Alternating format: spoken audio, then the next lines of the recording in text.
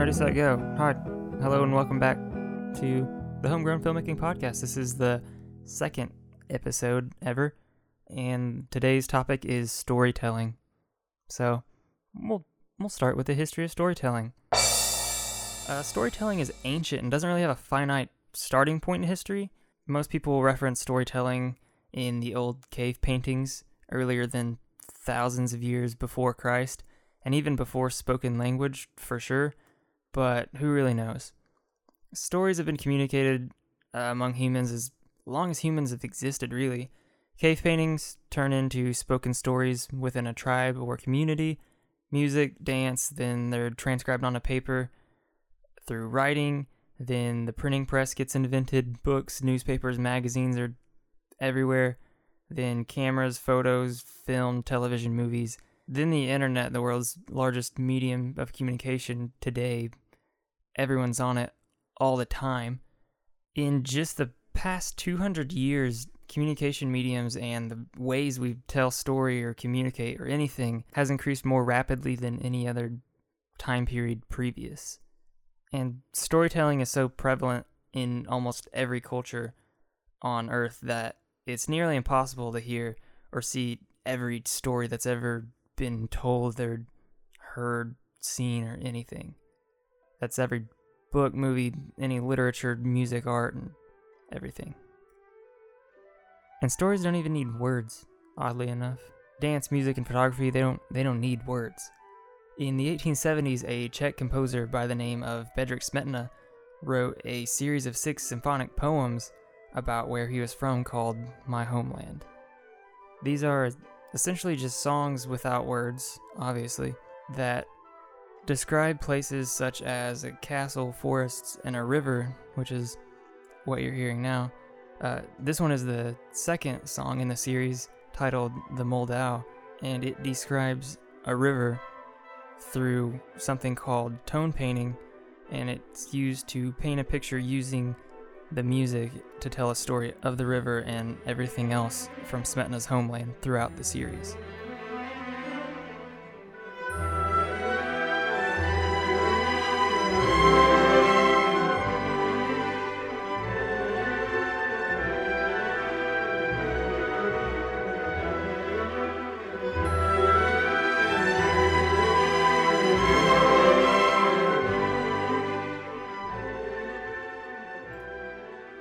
So, I took a screenwriting class one semester a year ago, and essentially we had to write a feature-length screenplay that was around 90 pages long. And 90 pages seems like a lot to write, but each type page should equal out to about 1 minute of screen time.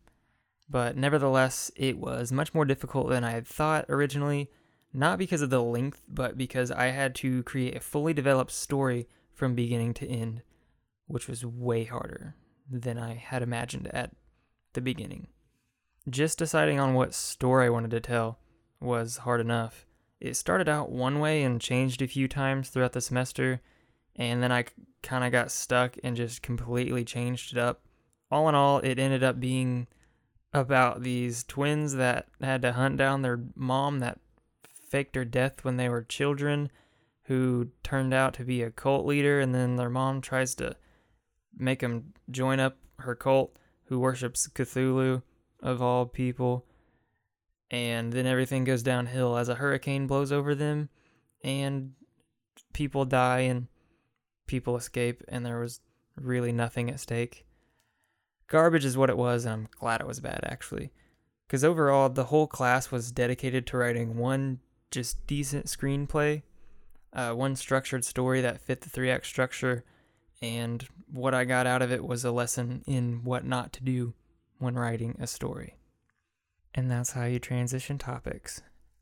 So, story structure. There are different kinds of story structures in all forms of storytelling, but one of the main structures in movies is the 3-act story structure. It's used in almost every feature film because it's relatively easy to follow, and there are tons of examples to follow since it is used so much. This is my simplified version of the 3-act story structure. Act 1. Act 1 starts off with what's called the status quo, or what normally happens in whatever world your story takes place. You begin introducing your main character and maybe a few other characters that will play a part in your film, supporting characters and whatnot, locations where things usually happen, just the norm. Then the catalyst happens, something occurs that doesn't normally happen to or around the main character that changes their normal daily path into a new path, which will be what your story is about, whether it's as simple as the main character meeting a new person, their whole family could be burnt up in a house, they get stuck into an alternate dimension, or they find out they have a stain on their shirt. Go nuts. Act 1 sets up the exposition and background information so that the audience can watch what happens next throughout the film without being confused or wondering what's going on. It also sets the tone for the movie and creates expectations for the audience of what will happen. If a movie starts out with people being killed left and right, we get the feeling that other people will possibly die in this movie, and we accept that. It's okay. If the movie starts out with zero death or even harm to anything, and we have positive vibes, the audience probably won't expect impending doom, and if it does happen, they will be even more shocked, because it wasn't set up that way.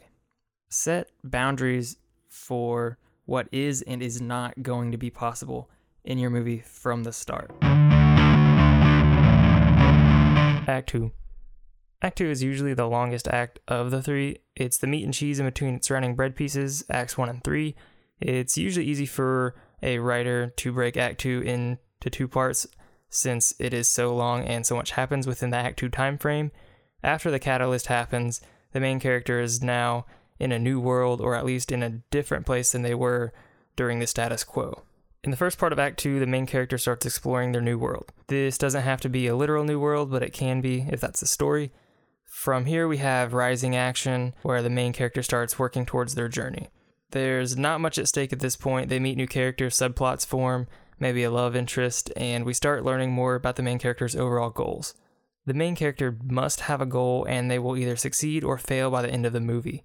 Act 2 is the journey from the realization of the goal right up to the point of completion or non-completion of that goal. Next is the midpoint, and it's right in the middle of Act 2. The midpoint is when something changes, yet again, usually the character has a huge success or a huge failure, resulting in a large dynamic story shift. This can also be a point of no return, since the first part of Act 2 was just testing the waters of the main character's new world, but now, after the midpoint, there's no going back. Afterwards, now in the second part of Act 2, there is even more conflict happening and stakes get raised. Shit gets real. The bad guys come back stronger, the loving couple gets into a huge fight and are no longer talking, the main character's mentor dies, like Kenobi, or something that leaves the main character defeated or that separates them from getting to their goal as planned. Now the main character is at an all-time low, nothing will work for them, they will never love again, their family disowned them. It's a short moment and ends with a good pep talk from a fellow friend or something like that. Then the main character has the grand revelation of how they will reach their goal despite the odds against them. This plot point happens right before the beginning of Act 3. Act 3. Act 3 is the last and the shortest act of the film. It's when all the conflict and tension are at the highest and there's a lot at stake. The climax takes place during this act and is what everything in the movie has been leading up to.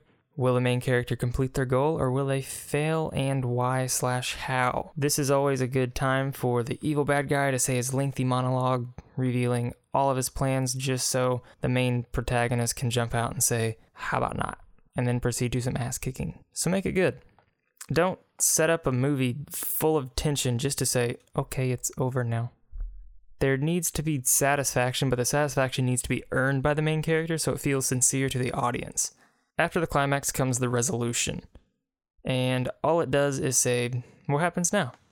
The movie has happened, and what's different now because of these recent events? Where the main character is in Act 1 should be different from where they end up in Act 3. Make it big or small as long as it's believable. Just wrap up the loose ends.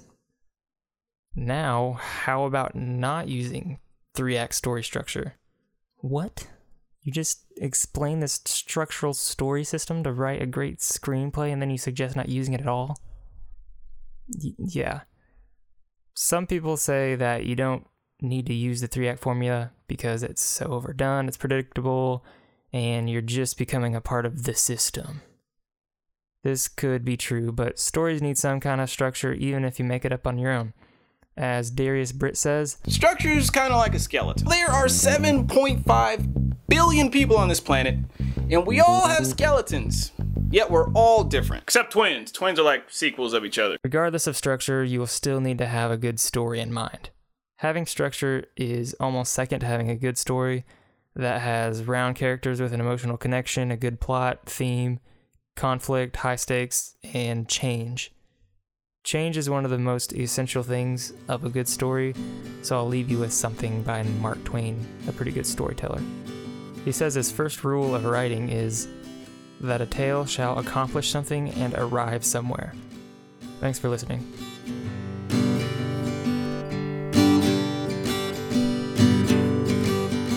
If you are interested in more homegrown filmmaking stuff, go over to YouTube and search for me. I'm also on Twitter and Instagram. Thanks.